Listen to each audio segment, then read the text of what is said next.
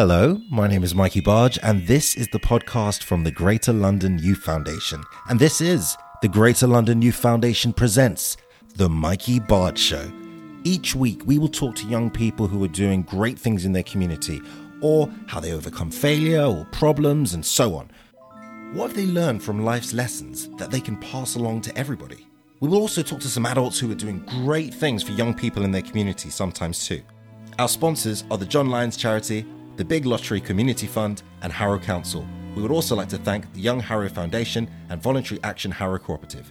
It's not all serious stuff, I promise you, but we take everything seriously sometimes. If you want to get involved, our details will be in the notes. Hello there, and welcome to another marvelous episode of The Mikey Barge Show. This episode is all about law. Have you ever dreamed about being a lawyer? I know I have. Have you ever wondered what steps you need to do in order to become one? Well, stick around for the rest of the show because we're going to gain a lot of knowledge and insight when we talk to our guest, Fizza Khan. She's an aspiring barrister and entrepreneur. But first, it's time for our news highlight of the week. The controversial gangs matrix compiled by Scotland Yard holds details of nearly 4,000 Londoners. Based on the latest figures from the end of last year, 35% of them have never committed a serious offence. But this is a database that's been set up secretly to label and demonise young black people who may have done nothing at all. It may be simply the way they dress, who they're associated with.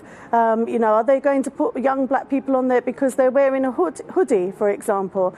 Because how do you find yourself in the Matrix? Well, the report explains that there is a very low threshold for putting a person on the list. Only 2 pieces of so-called verifiable intelligence are required to add someone to the list against their wishes without their knowledge. Oh, that's nice. The police can share this information about you with other agencies such as the Home Office, the DWP, councils, housing associations, schools, colleges, and of course the criminal justice system. A red flag next to your name follows you as you move house, schools, apply to college, or try to find work. What if I told you the Metropolitan Police designed a list of suspected gang members and you were on that list, with no way of knowing you were on it or knowing how to get off it? It follows you everywhere. When you apply for jobs or housing, even when you apply for benefits. How does that make you feel, Neo? Whoa, like I'm not in control of my own life. Yes, Neo, now you are beginning to believe. So you're telling me if I associate myself with gang members, my life could be affected and I could be inserted into the Matrix? Yes, Neo. You're telling me that it will impact my chances of securing housing and maybe employment? Yes, Neo. And you're telling me I can dodge bullets? No, Neo. I never said any of those things, but it sounded like you were saying I could dodge bullets. No, Neo. But you can dodge a whole lot of stress in your life later, being aware of the Matrix.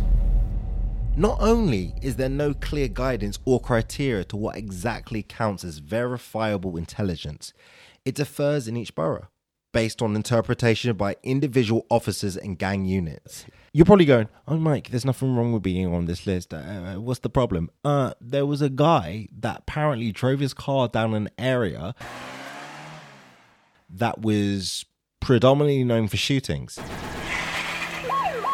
And now his license plate's been put on a list. When that individual applied for work at school, he found that he was denied. After chasing it up, he found out that he was on this Matrix list because his car was reportedly in the error. This is what I mean. Mr. Anderson, by day you are masquerading as a proper employee of this company. But by night, I believe you are a suspected gang member by the name of Neo.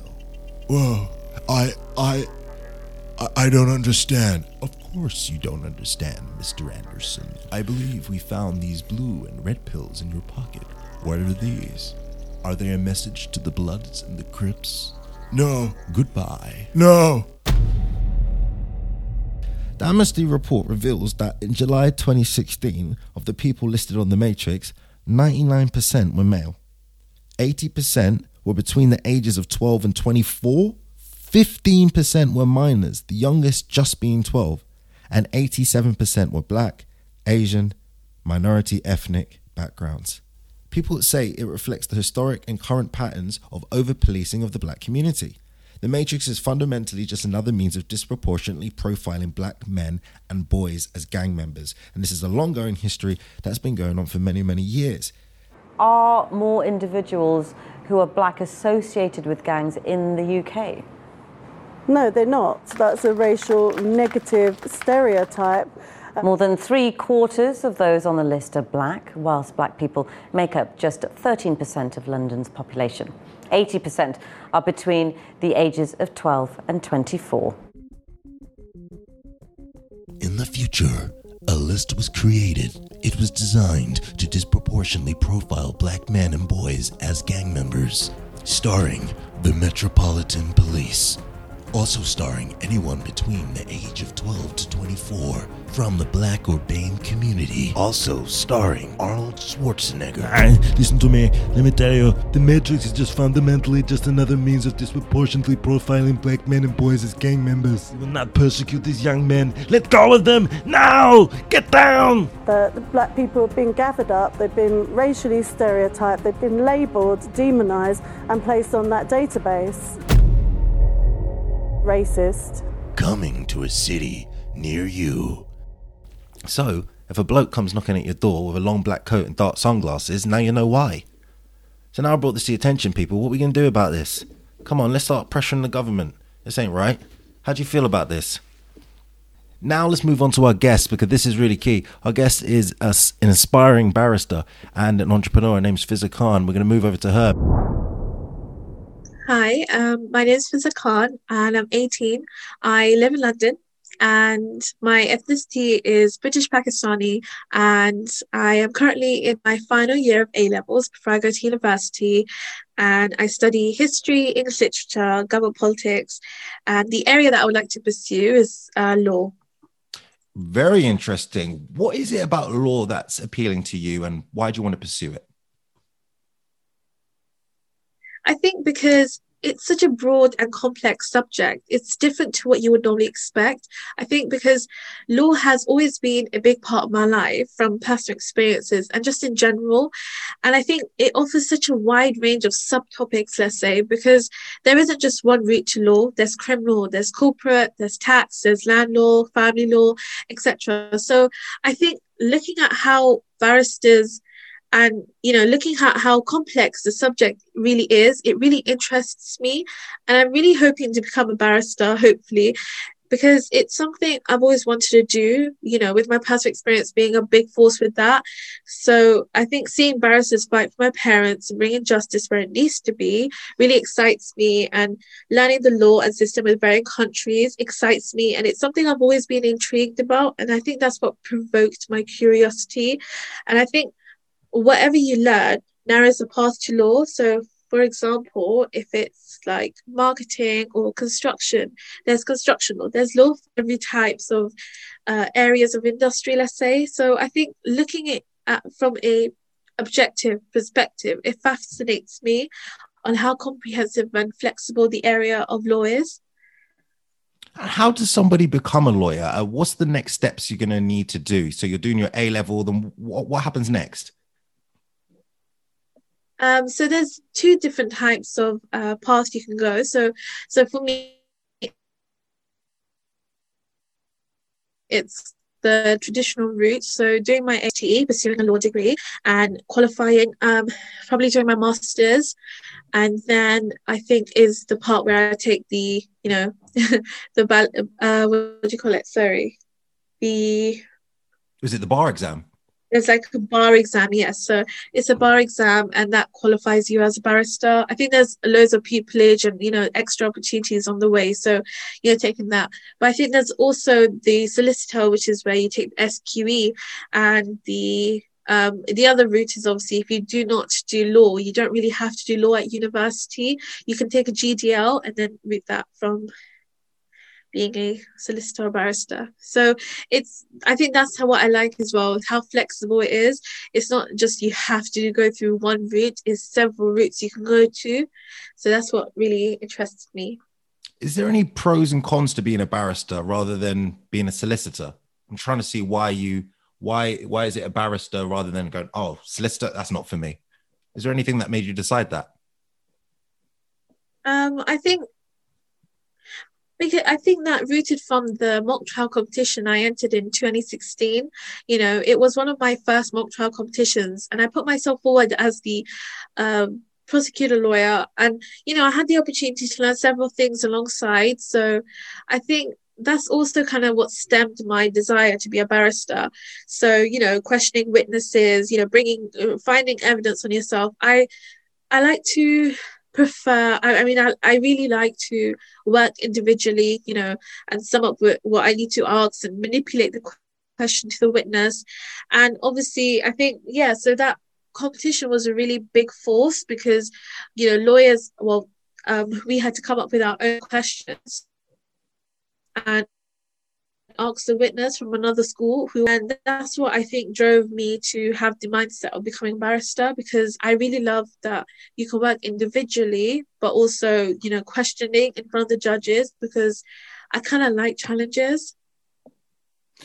That's the perfect sort of thing that you need to become a lawyer then. So let me ask you, who are the two most influential people to you? So the first most influential person is my mother, because she has been a driving force in my life. She's taught me that when doing something, there are going to be several challenges in life. People telling you that it's not worth it or trying to discourage you one way or another, isolating you. But she's always taught me how to show up and show them that you can. If you're determined and you have a will to do it, then there's nothing in life that's too hard, and everything happens for a reason. So going with that, go with the flow approach. And I think learning and understanding your family is a top priority is also really important. So definitely her. And the second most influential person is my dad, because he has taught me the importance of trust and how rare it is. It takes years to build a trust. So I think learning the importance of trust is really important in your life, and it can be either trust in the process as well. It's so important you trust yourself, be patient. Like I said, like everything happens for a reason. So just having faith and being trustworthy is the two most essential things in life to move forward. So he's been a really big impact and influence my life. What would you say is your biggest failure, and then what did you do to learn from it?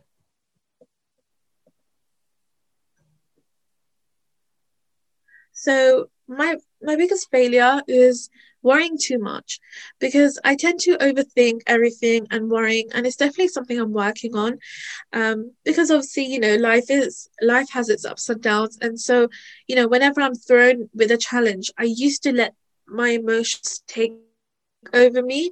So I'm able to now control that. So, thinking it from a calm mind approach and listing out the pros and cons, and instead of panicking, is what I've been working on. So now, I've learned to widen my horizon, and if something doesn't go my way, which is quite normal, then that's okay. Maybe there was a reason for that. So yeah, definitely taking a calm mind approach, step to it. One could say that you are a very active student and you're on your way to a very successful career. What are some of the things that you need to do to kind of make sure you're doing that? Because you've mentioned, the mock trial and doing all these extracurricular things. Is there anything that you can mention to our listeners that they should do, even if it's reading more, just to kind of make sure that they're going to be a great candidate? I think what is one advice I would give is reading. Like you say, reading is so important and useful, because law is mainly about reading and reading about the law and order system and understanding it. So if you get yourself in the habit of reading articles or journals, I think that can really help. And if, for example, if you want to be a lawyer, so I would say, going into firms' insight days or events that are held by the firm, and which I think is really important because I know since COVID-19, several law firms have, started up their holding virtual insight days, virtual work experience. So use those. I know despite it being online, you may not feel that it's useful, but for CVs and personal statement, if in the UK, it shows how adaptable, flexible, and determined you are. You're taking initiative, and I think that can really help for employers to understand how determined you are. That's brilliant. And what's one thing then you wish you had known before you began this sort of career?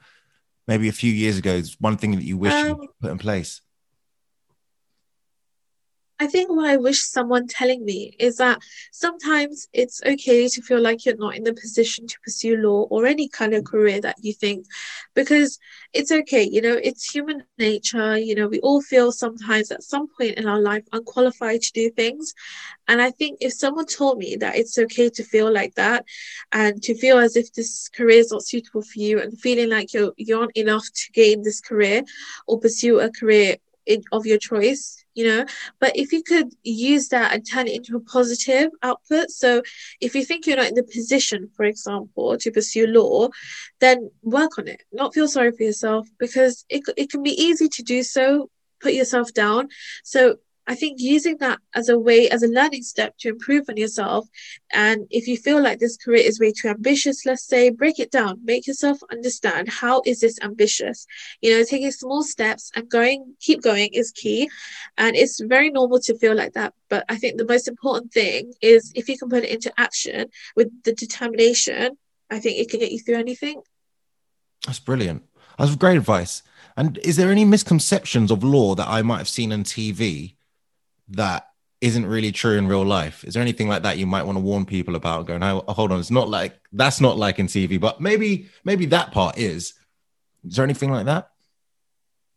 Yeah, I think every student, especially including me as well, I feel like loads of people do re-emphasize that you need to get A star to pursue a career in law. It's not really essential. Sometimes, it's good, but some of the time it's not really important. There are other ways, there are other routes you can go into law. You don't have to get A star in your A levels or your GCSEs, because everything happens for a reason in life. If you're met with a challenge in your life, you can't pursue a career in law. There are other ways of pursuing a career in law. So like I said, the GDL, it's quite flexible now. So I think that's a really big misconception, that you need to have top grades to be a top candidate. You have to study at the University of Law, University of Oxford or Cambridge to be a lawyer. You don't have to. There are other universities, Cambridge, A star to be a lawyer. You can have average, but not average, but something above average and still pursue a career in law. That's so refreshing for our listeners, just to know that you're not stuck in any position. There are always options and there's many routes, because not everyone's going to get A star, right? Just based on the percentages. That's impossible. Excellent. Is there any other work that you're doing, any other job roles you're doing other than, your student activities, anything else you're doing? So I'm a marketing manager for a charity organization, and I help with marketing. And it's a really good opportunity for me, because even though it's not related to law, I could still narrow down a path to law because of how flexible the career of law is. So I'm doing that. And I'm also hopefully going to be a future entrepreneur, but, just rooting out which ways to go. So I'm definitely thinking that. So I think also with opportunities you can take, especially because we're in a pandemic, is virtual insight days. I managed to secure a Clifford Chance Insight Day, which I learned a lot about. We went through different cases and understanding. So that was really interesting. And talking to UN panelists was probably the biggest achievement, I think, was last year, where we talked about women's economic empowerment. And it had such great influential UN panelists who were talking about the gender pay gap, the gender inequality, and how we can fix that and how we can move forward to create an equal society. So I think those were the opportunities I had. And so That's big. UN panelist. Wow. That was last year, was it? Yes, 2020. That's amazing. 2020. It was in the pandemic. And during the pandemic. So you're raising a very good point, which is that you can still be active. You can still get involved in these virtual rooms. Probably have more of a chance now that you can just sit at your home, turn on the computer and actually, get involved and start speaking to these professional people. This is amazing. Where can we find you online? So it's just my name, Fiza Khan, on LinkedIn. Well, it's the end of the show. Thank you so much for listening. Please find me on Instagram. I've got so many more clips on there. Mikey_Barge. And it's the same for my YouTube, Mikey Barge. I will see you on the next episode. Goodbye.